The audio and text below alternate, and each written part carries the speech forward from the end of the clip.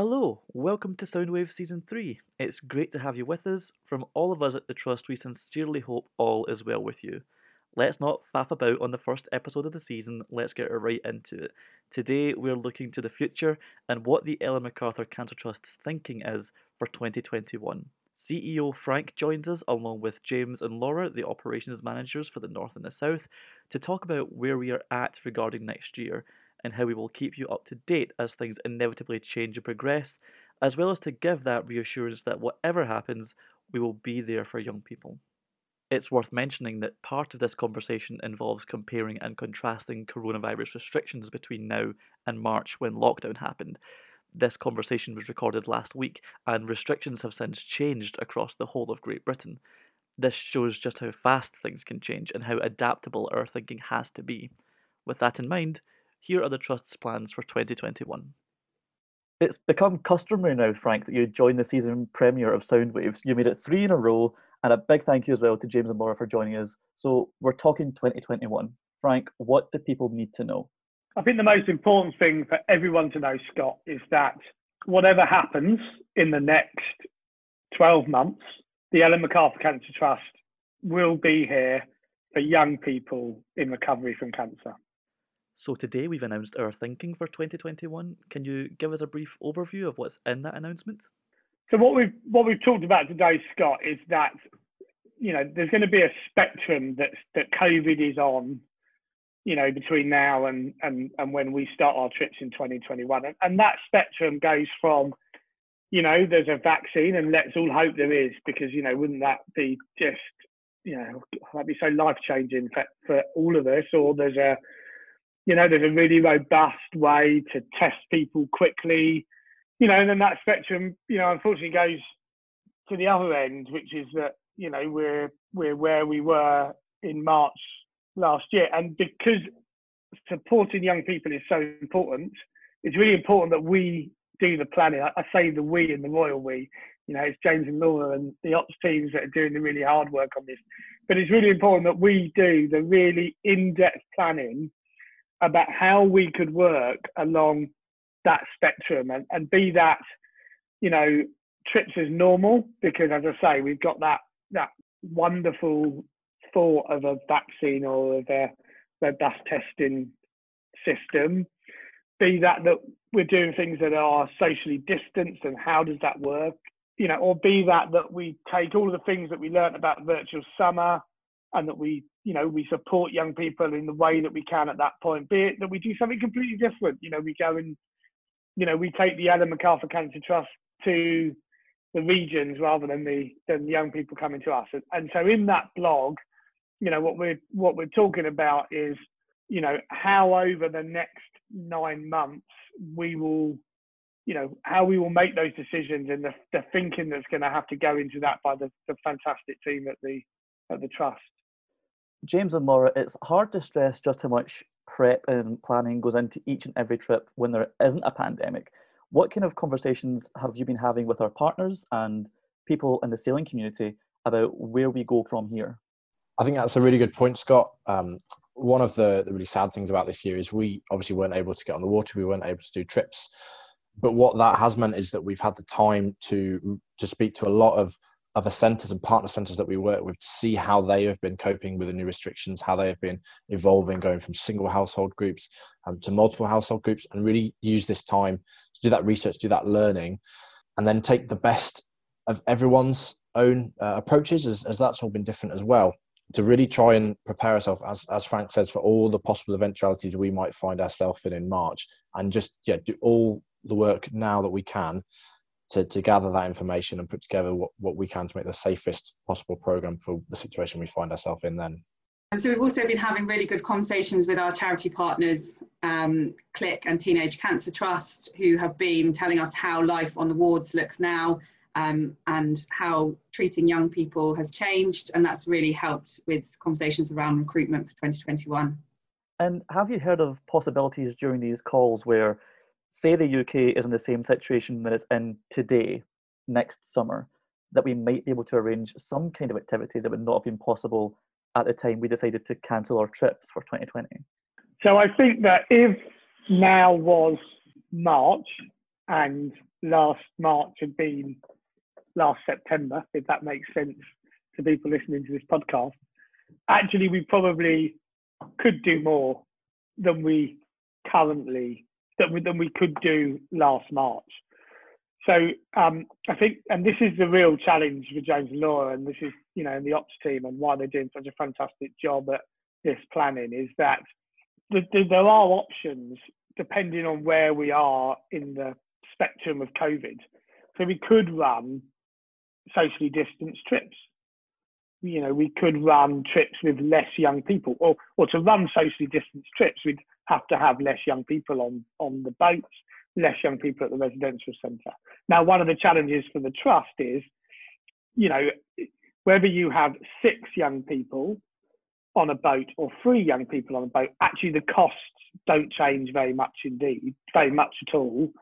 And if you have 15 young people at a residential centre or 30 young people at a residential centre, again, I mean, there's a slight of a more saving at a residential centre than a yacht.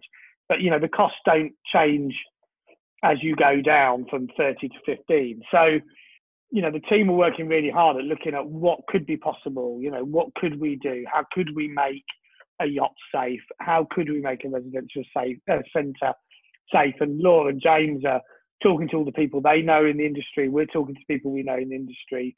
We're going and seeing what people who are operating now are doing.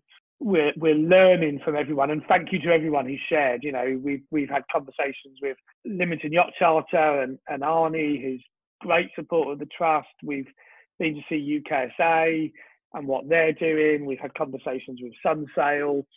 People have been really great at sharing what they're doing, and now what we need to work out is depending where we are on the COVID spectrum, what can we do? But the big thing to say is we will be there in whatever format we need to be. We will be there. Yeah, I think what you said there is great, Frank. We're looking at how we adapt, what would have been a traditional trust trip. And I think we're also, making great steps towards that kind of middle ground. So between not being able to run anything physically and between trying to do what we would normally, and the residential aspect is obviously proven to be, quite important. Sleeping in dorms, sleeping in boats, it adds those extra complications. So, whether there are options, on a regional basis to use some of the centres and contacts we've got to offer regional activities that don't involve that residential aspect to hopefully make the risks more manageable. And if that's the case that we can't do what we would consider our traditional trust activities. Our fantastic volunteers and skippers will all been affected by what's happened this year in their own ways. When it comes to keeping them informed of what's happening from here on out, what can they look forward to? So we have tried, I think, throughout COVID to be as transparent with, all of our partners, but especially our skippers and our volunteers who, give so much to us, and the trust couldn't operate without them. So that's been definitely at the focus of our planning, announcing some of this and doing the thinking is keeping people involved. So one of the things that we've done during COVID, and we plan to continue, are a couple of Q&A sessions. And, this hopefully coincides with some of our announcements and new information coming out where, we're aware it's not always so clear exactly how that affects our medics, for example, with our announcements. So the opportunity to ask, Laura, myself and Frank and any members of the operations team and wider trust team that has that specific information, more detail on those parts. So we'll also be sending our skippers dates out for 2021 on the 16th of September, and that will be a little bit more information around key decision points and dates and when we'll be in contact with them next. So volunteers will be a month later, so mid-October our volunteers can expect to hear from us with dates for 2021. I think the Trust does its best to reassure people who could be nervous about coming sailing for the first time or spending time apart from their family for the first time after their treatment. What kind of reassurances will be putting out there for young people and their families about navigating the coronavirus when it comes to in-person activity again? So to be really clear, Scott, we are only going to do activity that is safe. And we've got Laura and James who have, huge experience in delivering sailing and sail training and delivering in the outdoors. We've got Dave Hoven, who's a paediatric oncologist at Birmingham Children's Hospital. We've got members of the board of trustees who, spend their life managing risk. We are pulling on all of our partners, on all of the people that we know. We are looking at all of the government advice, and we are only going to do activity that is safe for young people, and that is our priority. The priority of the trust has always been the young people, and that's our first priority. And that we will make sure that whatever we do is safe. And you're right, there's going to be a lot of people who are going to be very anxious, and we are going to have to really demonstrate to them that we've done everything in our power to make whatever we do safe. I think the Q&As are a good chance as well to come along and ask us any of those questions, or even if you miss those Q&As, you can drop us an email, pick up the phone. We're always happy to answer any questions that anyone might have and put any worries at ease. And I think hopefully this podcast and this discussion should go a long way to letting people know that, we're taking a safe approach. I believe our first potential trip, would traditionally be 9 months away from now. So we have effectively got 9 months to gather more intelligence, gather more thinking, plan, adapt plans. And if you flash back to March, we didn't know how that was going to plan out. And it was more like 8 weeks before our first trip. So, we're doing all that thinking now, and 9 months is a long time to do that. So that hopefully lets everyone know we really are taking that safe approach. And as Frank said, if it's not a safe activity, then it's not one we want to really continue with. You mentioned March there, James. I think it's worth, even as we look towards 2021, that we also reflect on 2020. If we'd had a regular sailing season, as you mentioned earlier, it'd be coming to an end around now, with a few other events. We had a pretty busy virtual summer programme, and the other events or activities from the last few months that have been learnings for us and will continue past the end of September. I think it was really interesting when we were planning for virtual summer. We went out with a survey to young people, volunteers, to try and ascertain what they'd missed from trips. And it was interesting what came back from that, maybe some things that had more impact that we maybe didn't see. So I think that was a big learning in itself. And there's been some really successful parts of virtual summer that will carry on. So our Pen Pals scheme for the under 18s will continue. And that's been really successful, and obviously something that possibly could continue year round as well, that offers that chance to make friends and that social connection with other young people. Our book club as well is going to continue for the over 18s, as well as our really great conversation with sessions, which are going to be covering topics from survivor's guilt, nutrition.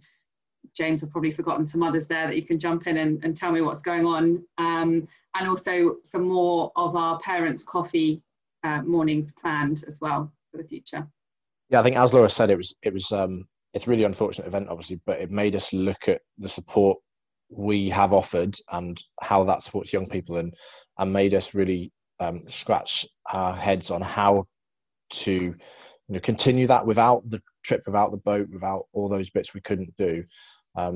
And yeah, I'm actually really excited that some of these bits are continuing, and the conversations about section that Laura talked about, it kind of came about with the idea to provide some of this support that young people may be having difficulty with accessing through Teenage Cancer Trust or Click Sergeant or any of the other partners out there, because understandably they were facing their own challenges with COVID.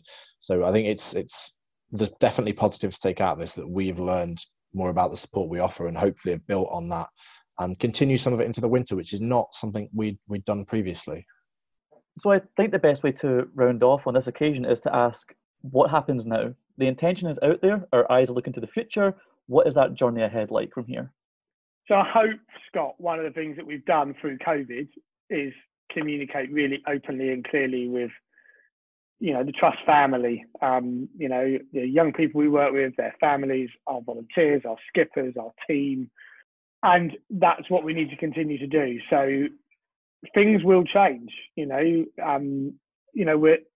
you look back to where we were in July and where we were in May and where we were in March, things have changed. So we will continue to plan, and James and Laura and the ops team will continue to plan. And we will then continue to look at what's happening, how things are developing, and then we will, from there, communicate with everybody in the Trust family around how our thinking is going. I think as well as that, Frank, it's the ability for the trust to change and adapt. So during our virtual summer, I think we showed how much the team and the trust can turn around and adapt and bring out a virtual summer program from what is a sailing charity. And I think that's going to be key over the next couple of months as the situation develops, changes, maybe takes a step back or two, as we've seen recently, for us to position ourselves really in the best place to have the safe activities, whatever those activities may be for young people. And as Frank said at the start, we will still be there for young people, supporting them in 2021. Frank, I'll pass the word to you for the final word. So, Scott, I think in the same way as I think you said at the beginning that I've been on every podcast of the new series. And I think it is really important that actually I want to finish with some thank yous. So most importantly, I do want to thank the team. This has been a really challenging 6-7 months for everybody at the Ellen MacArthur Cancer Trust. And I can't, it's really difficult to express in words just how fantastic the team have been, and they've just done an amazing job. And I can't finish this podcast without saying a huge thank you to them.